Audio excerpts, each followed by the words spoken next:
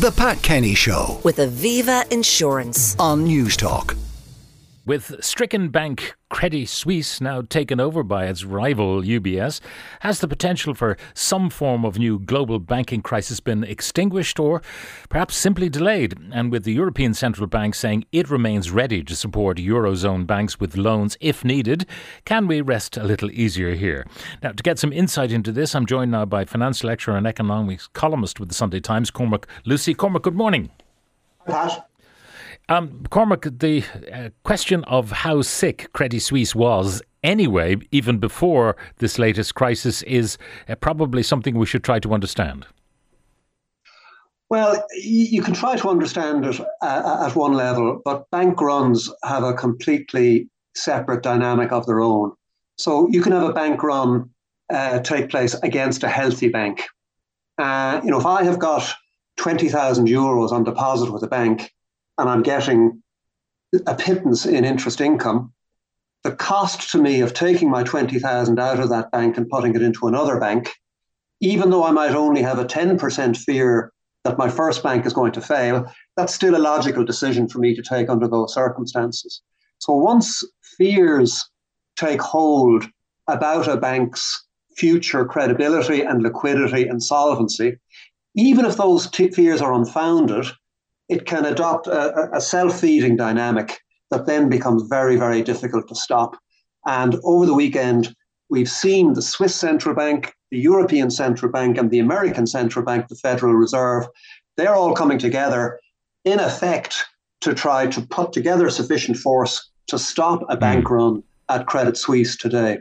Now, Credit Suisse is subsumed into UBS. Presumably, that bank is healthy, so it means that if I had money still deposited with Credit Suisse, that's now deposited with UBS. Yeah, but the risk in the system can be moved around. It can't be completely eliminated. We would have thought that when the Irish government guaranteed the Irish banks 15 years ago, that meant end of the problem. But all that happened was that the risk shifted from the balance sheets of commercial banks in Ireland onto the notional balance sheet of the state. And when those risks proved insurmountably large, they began to have a negative effect on the finances of the state. So but the critical thing here is not so much that UBS is putting its arm around Credit Suisse. It's more that the central banks are implicitly stating that we will put infinite amounts of cash behind Credit Suisse, so that if you're a deposit holder at Credit Suisse, sure, you can come along and take your cash out, but there'll be an infinity of cash behind that. So there's no need to bother going to Credit Suisse because your money is safe there. I think that's the critical thing that the authorities are doing today. Now, it seems odd that effectively that is almost like quantitative easing, that you're, where they bought bonds ad infinitum to help the system recover from the banking crisis. And here you have a situation where, on the one hand, the European Central Bank and Christine Lagarde decides to go ahead with interest hikes to combat inflation, and yet you have a banking system in crisis. It just seems like two contrary kind of activities. Well, central bankers really have two fundamental responsibilities, whatever about all of the more modern stuff about trying to encourage adjustment to climate change and getting banks to encourage that. That's really secondary or tertiary. The critical two jobs they have are, number one, to contain inflation, and number two, to ensure financial stability. And sometimes, as you've pointed out, those two aims can get in each other's way. So if they're going to rescue Credit Suisse today, they're going to have to loosen policy to do that, and that may contradict their inflation-fighting efforts. But there's a wider issue here, Pat, and even though I would believe that the Irish banks have an insignificantly small risk of anything like this happening, tiny to the point of zero. The backdrop of all of this is that central banks have been raising interest rates very aggressively for the last 12 months. And when central banks do that, financial accidents happen. We had financial accidents with the UK government bond, the gilt market, when we had the ill-fated Liz Truss quasi-quartine budget. We've got Bitcoin having big difficulties with that, with FTX. Now we've got the Silicon Valley Bank, and we've got Credit Suisse. So as central banks put a financial tourniquet around the economy, that is putting pressure on more and more institutions. So while central banks have moved very speedily to close down this particular risk, what they're doing in raising interest rates is adding to the risk of further such crises down the road. Yeah. Now, you might explain to us why the raising of interest rates creates a problem, because you'd imagine that banks then get a better margin on their, they take deposits in, they lend them out. It should be good for them, you'd imagine. It's been very good for Irish banks. But if we take Silicon Valley Bank, they were getting loads of monies deposited with them from venture capital funds that had companies that had venture capital invested in them. So you might have a company like Stripe. Now, Stripe wasn't involved in this, but if you had a company starting up like Stripe, they might receive $1 billion of equity investment, and they'd have to put that in a bank somewhere, and they put it into Silicon Valley Bank. And rather than put that money on deposit with the central bank in America, rather than put it into short-dated government debt, what Silicon Valley Bank did was they put the money into long-dated, 5-year, 10-year government securities. And when interest rates went up, the value of those securities fell.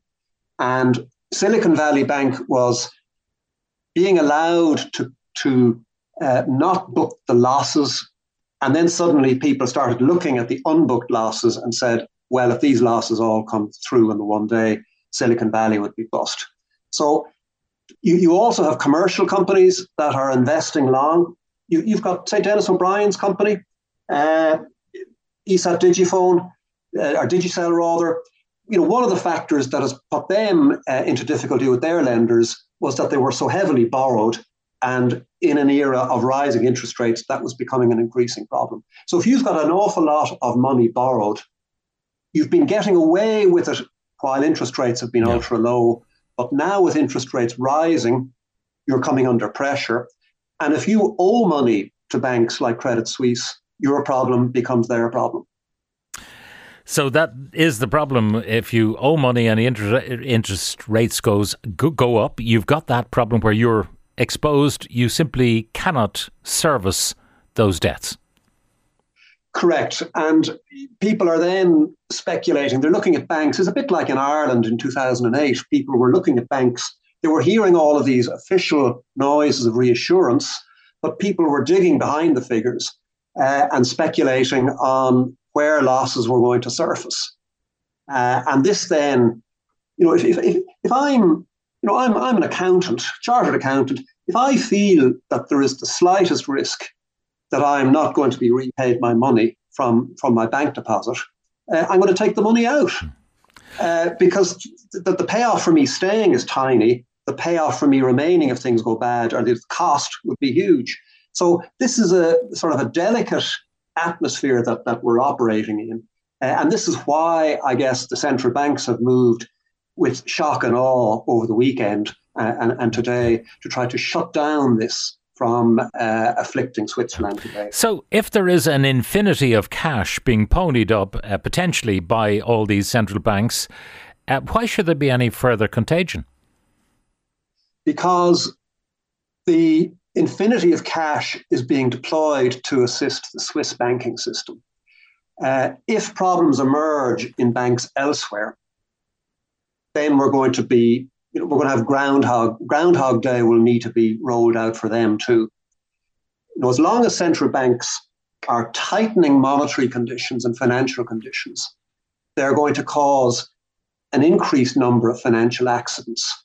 Right now, we don't know where. It was Warren Buffett who said, it's only when the tide goes out that we get to see who's been swimming naked. And we've seen quite a few big institutions swimming naked in the last 5 months.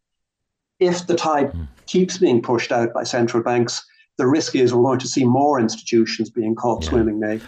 Well, the problem, I suppose, with this, trying to get a handle around it, is that the old junk bond days are over. The derivatives, these complex derivatives that no one really knew what they contained and how valuable or worthless they were, that era is over.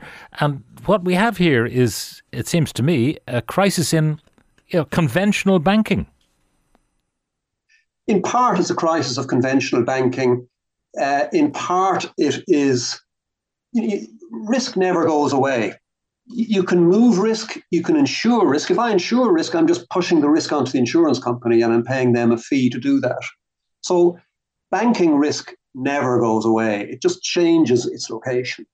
And as financial conditions are tightened, banking risk is going to increase. Financial conditions and the risk of companies getting into difficulty and individuals is going to increase. And that increases the risk of further banking problems until such time as central banks declare victory in their war on inflation. One of the texters said, what is a financial accident? Banks are just back to taking risks. But in fairness to Silicon Valley Bank, which, did its business perhaps unwisely, but, buying any kind of government paper is always seen as, very, very, very reliable, even boring. They just weren't quick enough on their feet or something like that. Maybe they made mistakes, and I know there may be litigation, there may be criminal charges if some of them cashed in their shares before the bank went wallop. But, they weren't doing anything utterly outrageous like Anglo-Irish Bank, giving people, developers and so on, cash to bid against each other, that sort of thing. You could argue that, but the counter-argument would be that their financial position was hopelessly exposed once interest rates started rising in a significant way. The value of the bonds that they had invested in was going to fall. The value of the venture capital-backed companies that they were getting money from, they were going to fall as well under the same conditions. And they were going to be in greater need of their cash. So they were going to face a double whammy. Depositors taking cash out and the value of the money that they had invested it into falling. And they were using something called, they were using a form of accounting that allowed them to defer the losses on the falling value of their bonds because they planned to hold them to maturity. But the unbooked losses that were in their financial statements to read were absolutely enormous relative to their equity capital. And that's why they were hit. All right. But they may not be the only institution to be so vulnerable. Anyway, they should have been quicker on their feet when they saw that we were into a period of ongoing interest rate rises to combat inflation. At that early stage, they should have acted, and they did not. Up to a point. But the thing is, we've been living in a bit of an artificial world over the last 10 or 15 years where the interest rate on government bonds and government securities has been close to zero. And in the world of finance where I teach, government bonds are classified as zero risk. The risk-free return is what the return on government bonds is. But with bond returns at zero or close to zero, one financial analyst said government bonds didn't offer risk-free return. They offered return-free risk. And by putting money so heavily into government bonds, when government bonds were already so highly valued, Silicon Valley was exposing itself to return-free risk. Anyway, in conclusion, for our listeners, no danger to the Irish banks. None. I mean, if a forest fire is least likely to occur where there has recently been a forest fire. And we were hit really, really, really badly 15 years ago. In the intervening 15 years, lending standards are much tighter. There are much fewer loans being given out. The number of old loans being repaid has generally exceeded the number of new loans being given out. So Irish banks are smaller, they're tighter managed, and they're better regulated than they were 15 years ago. And therefore, I think the risk of something like this happening here is extraordinarily small, to the point of zero. Cormac Lucey, finance lecturer and economics columnist with the Sunday Times. Thank you very much. The Pat Kenny Show with Aviva Insurance. weekdays at 9 a.m. on News Talk.